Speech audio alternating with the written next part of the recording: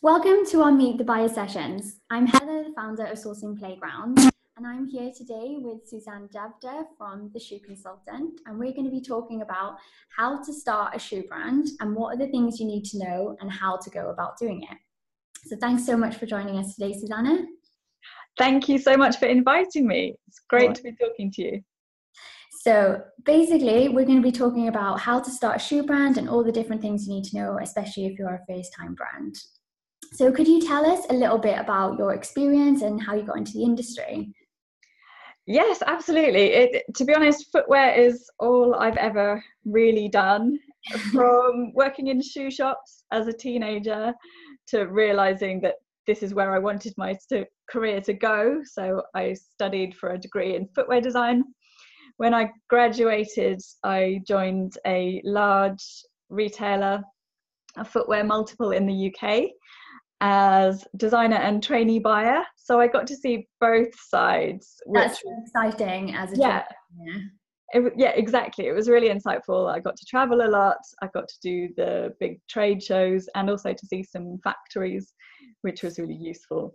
I did some of the technical side of the drawings and more of the statistical analysis and the things that a buyer really needs to know, as well as, I suppose, getting an instinct for what's commercial and what is just really, really appealing and exciting in terms of footwear. Yeah. And then I started working for a global footwear brand, managing their women's range, their women's global range, which was really interesting because the taste, isn't it? Yeah, the tastes for footwear around the world are quite different. Yeah, massively. Mm-hmm. So that was my background. So I've been working in the footwear industry for over 20 years, 3.5 of which have been running my own consultancy called The Shoe Consultant. Mm-hmm. And tell us a little bit about what you guys do, The Shoe Consultant, and how you help buyers and brands and what the type of things you offer for them. So we have two sides of the business. One side is helping people to start shoe brands. I work with startups at any stage. The preference is always to start working with them as soon as they're even thinking about starting a shoe brand. Guide them properly. Yeah, because there are so many mistakes that you can make in terms of being a startup. You can spend money in so many different ways. And when they work with me from the outset, then I can just drive them across the clear path where they know that they're making the right decisions all the time, and it helps their confidence, but it also just helps their business to grow more quickly or develop more quickly. So love working with startups, and that support side of things really makes me happy when they're happy. Yeah, definitely. And in a startup, obviously, the experience and advice you give them is so valuable, and it's such a small scale, so you can really see the value that you're bringing to them. Exactly, yes. And working one-to-one is really beneficial, I think, for both sides. Mm-hmm. And with startups, they move so quickly, so you really do see the results of the input that you've contributed really quite quickly, so that's great. And then I also work with established shoe brands and shoe businesses, so that includes retailers as well. Mm-hmm. And when they come to me, they're looking for often a different point of view. I have this 20 years of experience that I can contribute. I have quite a holistic view. I try to be aware of any footwear developments in terms of technology, in terms of how politics is affecting footwear, new brands that could be their potential competitors. So I can give them a different viewpoint. I can give them research and research techniques that they wouldn't necessarily have thought of. Because I do find that more established brands, they have particular... Sorry, they play it safe. Yeah. Yeah, or they have particular ways of doing things that they've been doing for quite a number of years. Whereas my thinking is, as a consultant, Yeah. I have to be innovative. I have to keep up to date with what's changing. Yeah. And the brands and the retailers who are thriving at the moment are the ones who really are keeping their ear to the ground and definitely. and concentrating on what consumers want. Yeah, definitely. And we've seen that with the rise of online and the decline in retail. So it's the ones that are being the most innovative are winning, basically. Exactly. Yeah, you're right. Fantastic. So let's start from the beginning. So let's say you're a first-time buyer, or if you are someone that is looking to start a new brand and they are right at the very beginning. What would you say is the process, and how would they go about it? What is the things that they need to be focused on? So the first thing always is looking at the consumer. Mm-hmm. And okay, so we could say that the consumer doesn't necessarily know what they want until they see it. So yes, you can't. So true. You have to be quite clever, I think, in terms of the consumer research that you do, and that's something I can help with in terms of asking the questions that are going to get you the useful information. Yes.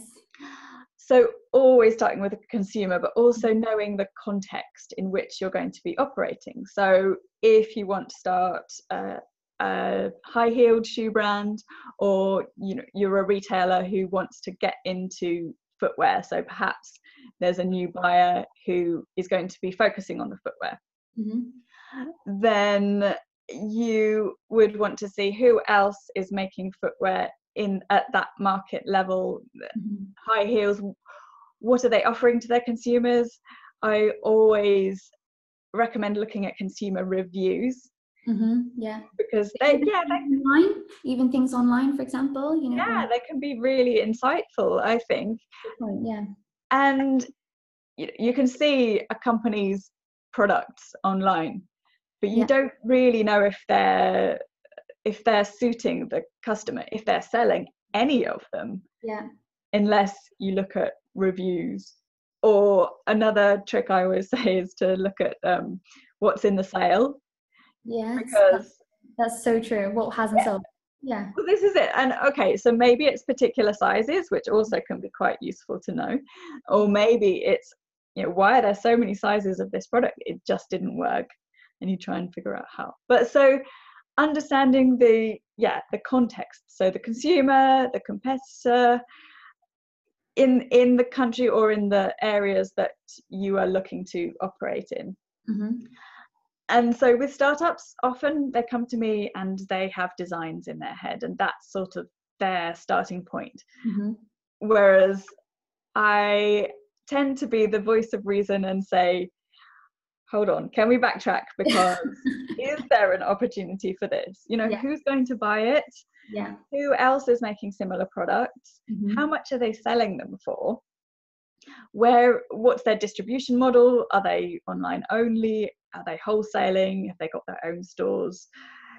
You have to understand who you're up against. So basically it is understanding first your consumer and what they want, and then you basically you tailor make the product around then your consumer, as opposed to, I have a great idea, let's try and fit this into a customer and try and make it match for them. So start first with the customer. Absolutely, because the thing is, if you jump ahead and you end up making a 4-inch heel, and you've spent a load of money on heel molds because it's this really interesting heel design that you've created, and then you realize that actually your customer only wears a maximum of 3 inches, then you've wasted a load of money. So you have to do it, I think, the methodical way. And so together we would look at pricing strategy. We would also look at product strategy. So what are the consistent things that you're going to have in your products, or what can a customer always expect from your products? And that can be branding and logos, but it can also be would they always expect them to be leather? Are there particular colors that your brand is going to be all about? And then that kind of feeds into the branding elements as well. So then from there, then would you fit the brand around the customer, or would you already have a brand in mind? And how would the brand then fit with the shoe? How would you explain that process? So often I think the branding side of it links quite closely to the purpose of the brand. Like, what is driving this brand? What's the reason why it exists? And linking that to the consumer, what they already like. So not necessarily the shoe brands that they are into already, but think about your ideal consumer and, you know, what Instagram accounts do they follow, all of those sorts of things. You know, what's their aesthetic, and how does that link with your brand and your goals and your personal kind of thoughts and taste around when that. you're researching this, do you have a specific method, like literally how you pop this down? Is this you sort of gather lots of online resources, put it all in a Word doc and a PDF? Like how do you go through that process? So I don't have at the moment, I have specific templates for particular areas in terms of competitor analysis, and I will always send them out to my clients. But and I do produce reports for particular clients, and I have templates that I use, but everything I do really is bespoke. When I'm helping startups, sometimes the startups are so creative that they've done it all for you. Well, this is it. It's sort of I tell them what they need to put in, what they need to research, and sometimes they come up with these amazing design document, you know, like in InDesign. Oh wow, okay. And I'm like, okay, this is cool. You know, this shows that you've got this amazing aesthetic eye, and also that you know the business side of things. So it comes across really nicely. So it's a bit of a mix. If they need templates and things from me, then I'll provide them. And often it's kind of building it in Excel and putting it into PowerPoint, and then saving it as PDF, and PDF seems to be kind of a universal business plan kind of format at the moment. And then once you've done the research, then you would go on to, I would guess, the branding and then the design. So how would you walk us through the design process? So you would obviously get a designer to do this. Where would you recommend someone going to find a shoe designer, or someone to help with the technical drawings of creating the shoe? Yeah, so I've got a network of shoe designers who I recommend. They all have different areas of expertise. They've all got years and years of experience, and are also just really nice people to work with. And so if they're working with me, then I will easily give them a list of a few designers who I think would be really good for them. Also, there are courses, you know, if somebody wants to learn how to do it themselves, there are some really good courses, particularly at LCF, London College of Fashion. They do some really great short courses if you want to kind of learn those sorts of things yourself. Yeah, exactly. You know, some people are really sort of invested in their brand and they want to get really involved into the learning and the design process. So yeah, that's great if they have that course for that. And actually, I'd recommend that even if they are working with a designer as well, because it just helps with your thought processes when you're designing something. That you have to be designing something that can be made. It's quite easy to draw a shoe. There is an impossible shoe. It's a little squiggle, that will do, and it does not even it's constructed. And us boring shoe people are kind of saying, okay, but where are the seams? So it's all useful. The more knowledge, the better, I would say. And I guess as well is the terminology is really good, because we'll go later on into the process of when we start working with suppliers, but the more you know at the beginning, and that's what we always say to our buyers and our users, is you need to have product research. How can you go and brief suppliers if you don't know yourself how things are made? Because then when things go wrong, then you're able to best advise on things, and if you have a better understanding of your product, and it wins all round basically. Absolutely, yes, completely agree. Yeah, it can be a hard learning process otherwise. Yeah, massively. And when you start learning about a product, they're quite technical terms, like regardless of what any product you're dealing with, and shoes especially, because it's quite construction and there's lots of different elements on shoes. But yeah, as much as possible, research product. Yes. Okay, so after you've done that, so you've got your design, you've researched your branding, and you've got your idea of the shoe and your customer profiling. You go into the design. Then what is the next stage after you've got your shoe design? Where would you go next? So I think at this point, or potentially slightly earlier, you would want to be starting to think about investors, if that's something that you need. Okay, some people will have personal savings, or they will already know people who want to invest in them, but many people will need some outside investment. So yeah, this is a good time to be talking to investors and trying to get them on board.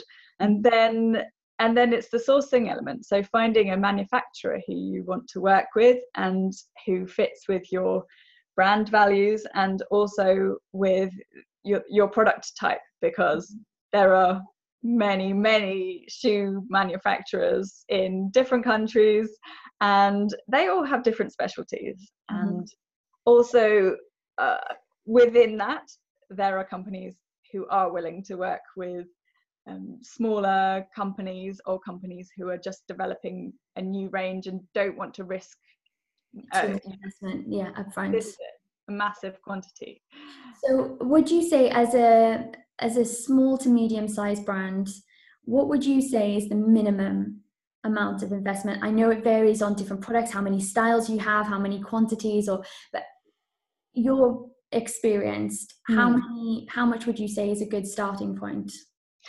And also, it's also about how much uniqueness you want in terms of your shapes, so your last shapes or your heel shapes, those things as well, they add a lot of money. So as a bare minimum, I mean, we used to say 10,000. I mean, that'll get you somewhere, but thinking about, because you've got to have a website. Yeah, of course, and that doesn't cover everything around the business. That's literally just stock, isn't it? Well, to be honest, I always recommend starting small in terms of stock. So I think that 10 to 15,000 should cover your sort of first season's stock, your website, your consultancy fees. You want to work with me, and the other sort of incidental fees, some travel as well. There's always stuff that comes up along the way, just to have a sort of a buffer, just in case anything goes wrong. And a bit of training, but you do have to spend it in the right way. I think I've spoken to brands who, one in particular, she got she actually got given a prize, I think, of £10,000. Wow. And a couple of years down the line, she's like, I don't really know where it went. Wow. Yeah. So actually that amount of money could get you really, really far with your brand, if you're getting the right advice, if you're doing and it's not even thinking about the logical things, it's having someone with some insight who can advise you on the right ways. So it can get you really far, or it can get you almost nowhere. Yes. So back to the manufacturers and the sourcing process. Obviously that's where Sourcing Playground would come in. We would help manufacturers. In your experience, what are the countries or the places that you've worked with, and the types of manufacturers you've worked with? So when I work with startups in the UK, they tend to be premium or luxury. That tends to be their kind of business model. Yeah. And so we look at, Italy if it's luxury, or Spain or Portugal if it's premium. Yes. It's quite useful, I think, for brands based in the UK to be able to source relatively locally so that they can travel out. Yeah, it makes it so much easier when you can just, when it's even just a few hours on the plane. A lot of people work with Far East manufacturers, and that's quite difficult. And even the time zones, working with them, emailing, that, it adds time into the process. So yeah. Exactly. And often their quantities can be higher in the Far East as well. So that means it's more of if you're looking to make larger quantities, then the Far East would make sense. But if you want to start out and you want to be really hands-on, which a lot of people do, then starting closer to home is better. And then when I work with people in the US, we will look at Europe, because I know Europe well and I know the areas of expertise and I have contacts here. But also Mexico and Brazil make some sense as well over there. And would you say they all have their specialities? What would you say? Obviously you say Italy is from the luxury end, and the Portuguese and Spanish. So what would you say is their differentiation between the three? Okay, between those three, yeah, it's interesting actually. So Italy has the name, so lots of people think made in Italy automatically means it's quality. Yes, and I would say that the very best quality shoes do tend to come from Italy, but they're also capable of making not quite as premium. Yeah, of course. There's all ends of the spectrum can be found, I guess, but it's just finding the right one. This is it. And some luxury brands are starting to make the uppers elsewhere, and then the final products are finished in Italy. So things have changed a bit in that respect. And with Spain, the areas around Alicante, so Elda and Elche, are kind of renowned for women's footwear in particular. And actually they do make for some luxury labels as well. They make some really beautiful sort of handcrafted footwear, and I wouldn't say it's less finessed than Italy, but it's more like you can see the work that has gone into it, I think. So that's Spain. And Portugal had been like the slightly more affordable end of premium, but actually they do make some really lovely shoes, and it's quite a mix of different footwear types that they make over there. They make some really good men's footwear as well as women's and sneakers, and yeah, it's quite a blend. And when you were working with your factories, would you recommend having one manufacturer for the whole brand, or from a risk point of view, would you spread that across different factories, and how would you go about managing the factory element with the products? It depends on the sorts of products that you're making. If you're making quite diverse product types, for example, if you're making trainers and you're making high heels, and that's all part of your business model, then you're going to need two different factories, because it's pretty rare to find an expert in trainers, who's also an expert in high heels. So I would say differentiate your factories by product type. Yes. To start out, the best way to get a consistent aesthetic is to work with one factory, but of course there is that risk. It is a risk, anything happens. But if you're literally just starting out and it is quite small quantity, you don't really have the choice.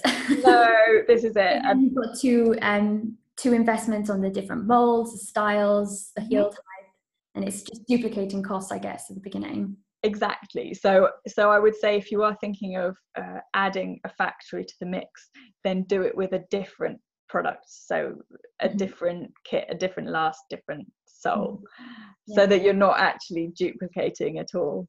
Yeah, of course. So there, obviously you can, depending on what you're looking for, you can have like completely custom made, which is your own, or how much can you already use a supplier's styles and products and then tweak it yourself? Have you had the experience of doing both? Yeah, so it really depends on what you're looking for, and I suppose how extreme your designs are, how much innovation, where the innovation is, Yeah. yes, it's much more cost effective to use existing lasts and heels. And just for anyone that doesn't know, can you explain a last and all the different parts of the shoe, just so we all know what we're talking about? Okay, sorry. Yes. So the last is basically, it's normally a plastic shape, which is sort of roughly the shape of a foot that the shoe is formed around. So if you had a pointed toe shoe, then the last would be pointed, and the shoe is formed around that. If you had a round toe shoe, it all comes from the last. That's the sort of basic shape. And it basically helps to give shape to the shoe and make it all consistent, I guess. Exactly. Yes. Do you want to know lots of different shoe parts? Just the last, I think, would probably be fine. Yeah. Just Okay. On board with that.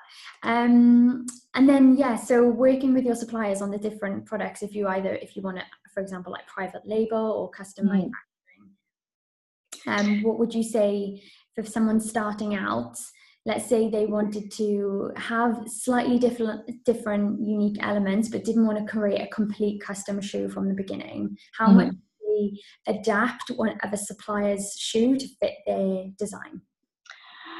Yeah, it's interesting. I think with lasts, attempts to adapt them vary in their success. Generally, if you want a last that is quite different, you need to put down new lasts. So you need to invest in new lasts, and that can be quite expensive. Roughly how much we're talking? Depending on where you're sourcing them from and how many sizes you're looking for. One size, one product, just as a first base. And also it depends on the amount of pairs that you want to make, because if a factory can work with just one pair of each size, because you're just making really, really small quantities, then you only need to make one size roll of lasts. If you're starting to make quite large quantities, then you need multiples of each size. But a new size run can run into the thousands. And also it depends who's kind of developing the lasts for you, and if you've got somebody in addition to the last manufacturer who is making those specifications, then you need to pay them as well. So it's it can get quite expensive. And then it comes to the materials and sourcing that. So how far into the process would a buyer get, or does the supplier source all of the materials for you, or would you recommend you yourself, the buyer, doing their own research and sourcing the fabrics and materials? And how does this process go from the construction of the shoe plus sourcing the materials? So some factories are more geared up to that side of things than others. I would recommend that most people look into it themselves, and the more information that you provide to a factory, the more likely you are to get what you want. Yes. So even if you've sent them a swatch of a leather and they've got something similar from a supplier that they prefer to work with, they'll send you a swatch of what they have, and you can say whether it's right or not. It's good to know what you want. So there's a leather fair which I would recommend everyone goes to anyway if they're a buyer for footwear, or if they're looking to start a shoe brand, and it's called Linea Pelle, and they have a small version in London every season, every 6 months, and they have a massive version in Milan. And also they do a mini one in show in Milan, looking at lots of different leathers. It's quite exciting, because they do a really good trend presentation, which I always find quite insightful and looks at bigger picture. Yeah, of course, and it helps to give you an idea of what other people are doing and what's going to be on trend over the next couple of seasons. It's really inspiring. I've been to a few trade shows when you go and you see all the different products out there, and it really helps the creative juices going, so you get back to the drawing board and put that to new products. Exactly, yeah, without a doubt. Yeah. Are there any other trade shows that you would recommend people going to here in the UK, or if there's any else a bit further afield? So the main ones in the UK are Pure London, and there are several footwear brands there. There are more footwear brands at Moda UK, which is in Birmingham, and they're both every 6 months. And they're definitely worth going to see. When thinking about a little bit further afield, MICAM in Milan is an enormous footwear fair. Have you ever been? No, I've not been to that one. It's the kind of trade show where you need roller skates. Oh wow, they're huge. They're just thousands and thousands of suppliers, and it's just you need maps. Yes, exactly. You need a map. You need a goal. You need a focus. You need to know which halls you want to go to, and which can go by the wayside if you run out of time. And I think it's really important as well for people to go, because when I've had experience of going to trade shows, you set up meetings beforehand, like do research beforehand and see what suppliers or products or brands are going to be there, and see if you can set up meetings, because they've always got little areas that you can have little meetings and presentations with. And then I find you're a lot more structured in when you go to trade shows, rather than just aimlessly walking around, and you can leave feeling a bit like, oh, did I get enough out of that? Whereas when you go set up meetings and you have a clear goal in what you're doing, then you feel like you've really got out of the whole point of going there, really. Yes, absolutely. Yeah, I would highly recommend that. And some of those meetings can be successful, and some, maybe you decide that the relationship isn't going to work, or they think maybe it's not going to work, but you've learned something from that interaction. And obviously, you've, rather than going and starting the process with them, you've learned now, rather than waiting a year, 6 months of wasting time with someone or a company that's probably not the best fit for you. Exactly. Yeah. And there's nothing like face-to-face interaction to sort of start a relationship, especially, I would say, I don't know, I think in mainland Europe, but particularly in Italy, but also Spain and Portugal, it is about relationships. And, absolutely, definitely. And yes, it's business, but it's also about coffee. Yeah, definitely. Yeah. You talk about shoes, you have to have coffee with it on the side. Yeah, you have to have this sort of meeting in the middle. You have to sort of come to an understanding of where each other is coming from, to have that kind of mutual respect that you need to start a working relationship. And I think as well, it's really nice when when you come and meet another business owner. So if you're a brand, you're really passionate about what you're doing, you're starting a new brand, it's a very creative process, and then you come and meet, I don't know, a factory owner or a business owner or another brand, and it's really nice when you come together and you're both talking about something you're really passionate about, and you can share that experience with someone else. It's not just, okay, this is about business, we make products for you, and then that's that. It's that, okay, we both really like what we're doing, and it's really nice to have that experience with both of you. So I think relationships are so key to when you're starting a brand. Absolutely. And that they understand where you're coming from in terms of the purpose of your business.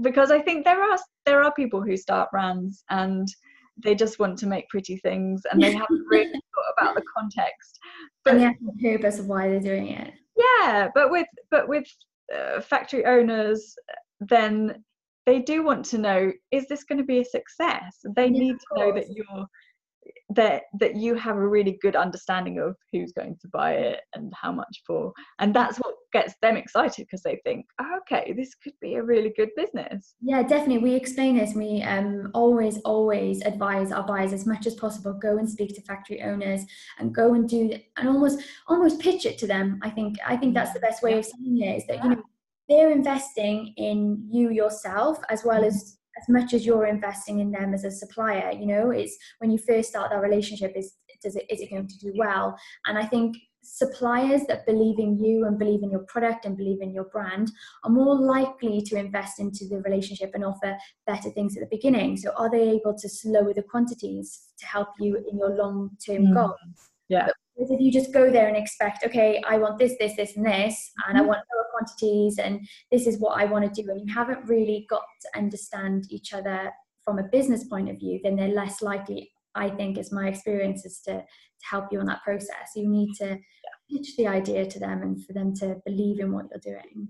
Yes, you're absolutely right. I think some startups or buyers would go to a factory and just expect them to jump, basically. Yeah. But they want good business. They don't want any business. They want good business. And so it is up to you, as you said, to persuade them, to pitch to them. Mm-hmm. And I think to look at as supplier, I think it should be as a business partnership. Suppliers are so important to the whole process when you're dealing with a product.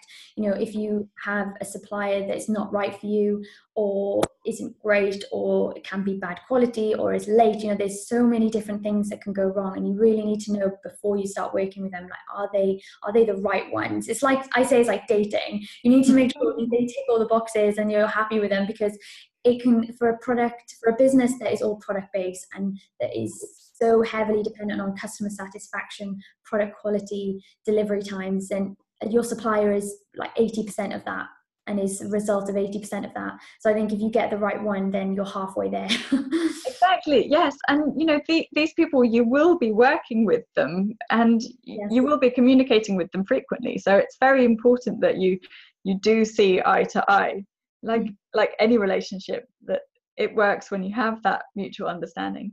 And I would say with clients who are trying to choose between a couple of factories or maybe a couple of agents, and they're like, well, you know, their pricing is about the same, their products look nice, I don't know how to choose. And I'm like, well, who do you like? Yeah, who do you like? Which one's the best? Yeah, because the person who is a little bit keener to work with you, then you'll get better communication from them, and you won't feel like you're constantly chasing. It makes such a difference. Yeah, definitely. And I think, you know, from any point of view, and especially from when you're starting a brand, you're a startup, things, as you say, move fast. You need someone that's reactive. You need someone that's responsive, that doesn't wait 48, 72 hours before sending a reply to an email. You want someone that replies to you straight away, is very good at communication, and, you know, that wants your brand to be a success as much as you do. Exactly. Yeah. So in terms of building that supplier relationship, would you recommend, you know, how often should you visit a factory if it's feasible for you to go and visit, and then other things like having meetings, telephone phone calls, you know, video conferencing, how would you help that relationship go? In terms of how frequently you would visit them, you know, when there are issues where you're really struggling to communicate, whether it's regarding something visual about the product and you've sent a whole load of drawings and it's just not happening, it's not understanding, then that can be an important time. I think at the start of any season where you're handing over your technical drawings and the factory is starting work on the samples, that can be a really useful time. And also, well, in the world of social media now, you need content, and as a brand, whether you're small or more established, great content can come from factory photographs, videos of your actual product being made. Absolutely. So they're like a USP, you know, shout about them. They're fantastic to talk about. Yes, and it's so nice to see the people, I think, people behind the products that are being made. Definitely. So going over with, you know, if you're a talented photographer yourself, like, great, or going over with, sorry, my computer came up with something annoying. Going over with a videographer can be great, and you can get some amazing content, you know, depending on the scale of your business and what you want to get out of it. So potentially at the time where they're manufacturing your bulk production could be a good time as well. And it doesn't have to be that often, but it's important to be able to react fairly quickly and be able to get on a plane and just sort out any issues that arise if you need to. Some things you can have a telephone conversation and it's all ironed out and it's great. but sometimes you do need to be face to face. And yeah, and some people I find respond better to phone calls. They're telephone people, and some people are email people. Yeah, definitely. And sometimes with language barriers, people can be better verbally rather than in written, or the other way around. So it's sort of figuring out who it is that you're dealing with and what their strengths are and how you're going to get the information you need the best. And would you say, so walking through the process of, okay, start to finish, how long would you usually, what is the usual time frame for when you're starting working with the supplier and you've got the designs to when you actually get the stock? What sort of time frames are you giving brands, or what would you say is an average time?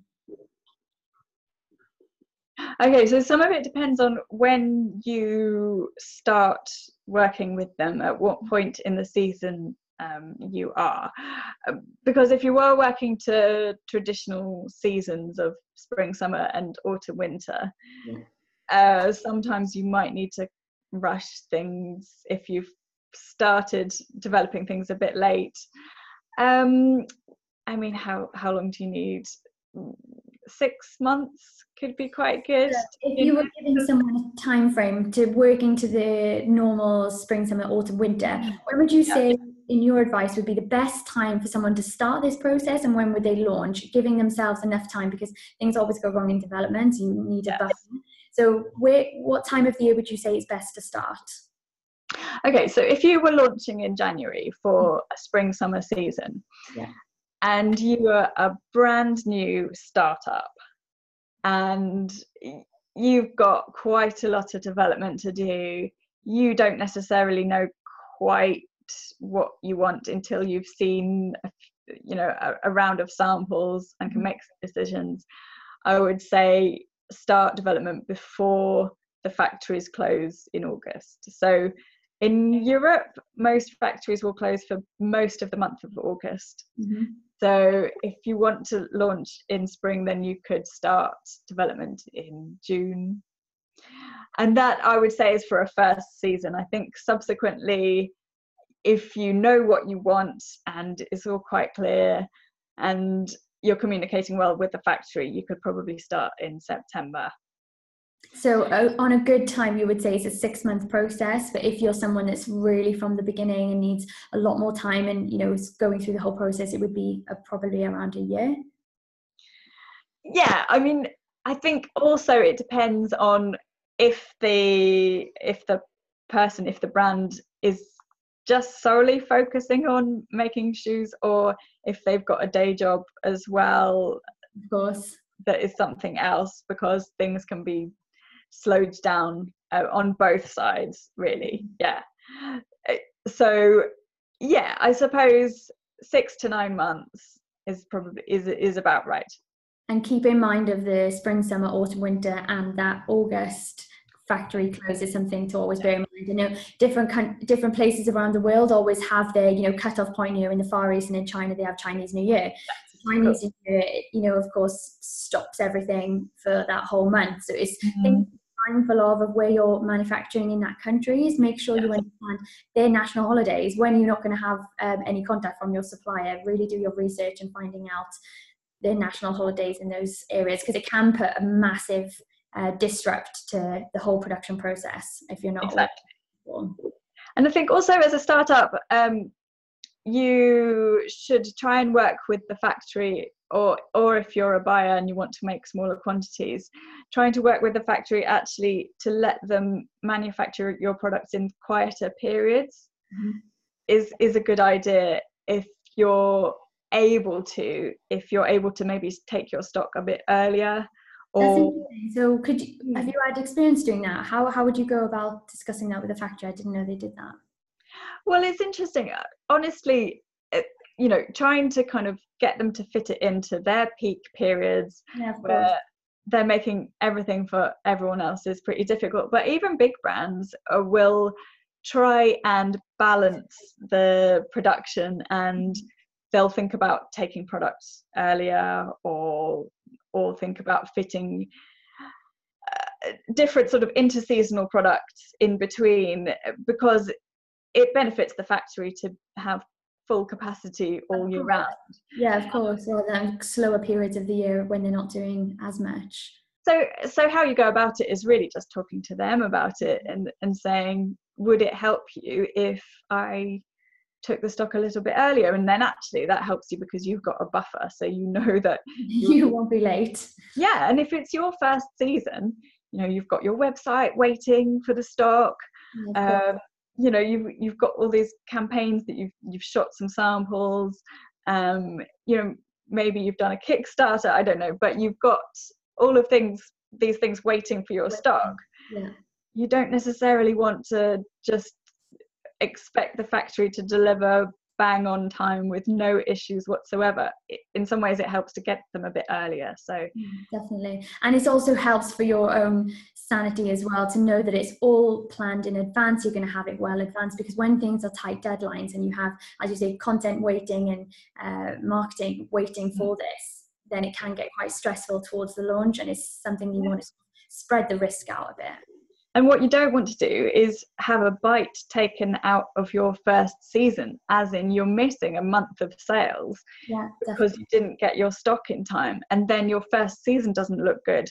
And so on the back of that, it's negatively on the next. And, exactly, and your investors get a bit worried, and it just doesn't look good. So planning and timing is key with footwear. Absolutely. Key takeaway. Yes.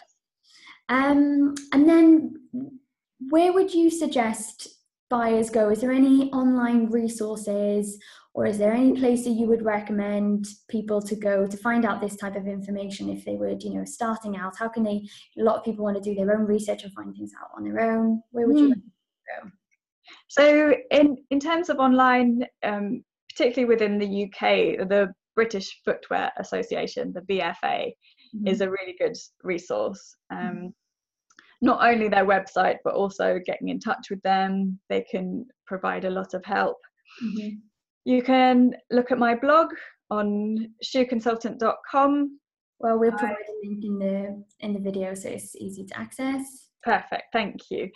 And I write articles about all of the things that we've discussed, really, and also on LinkedIn. So if you link in with me, you'll see lots of articles that I share about lots of things that are current, so news features about footwear that are current and really relevant to buyers and also to startups as well. In terms of other online resources, I don't know, there are lots of places in terms of general kind of startup advice, not so much in terms of footwear specifically. But if you've got any questions, just get in touch with me, basically. What would be, on a final note, what would you say is the one bit of advice you would give anyone starting a shoe brand? What would you say would be the best help that you could give them? Always start with the end customer in mind.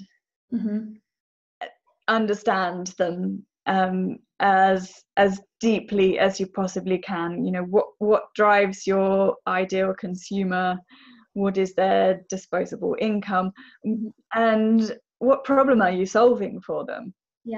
And when you say about obviously when you understand the customer and then you profile them, what are the key things, what are the things that you should know about your customers, as you say, about like disposable income? But what other things would you start to profile your the target customer? Well, I have some quite long lists, really, but I suppose the key elements are I suppose their age, the other brands that they buy, not just footwear but also clothing and accessories, so that you understand their aesthetic and what drives them. Think about the sort of income that they would have. That's important. Where do they live? So do they live in a city? Is it somewhere rural? Are you targeting one particular country? Are they male or female?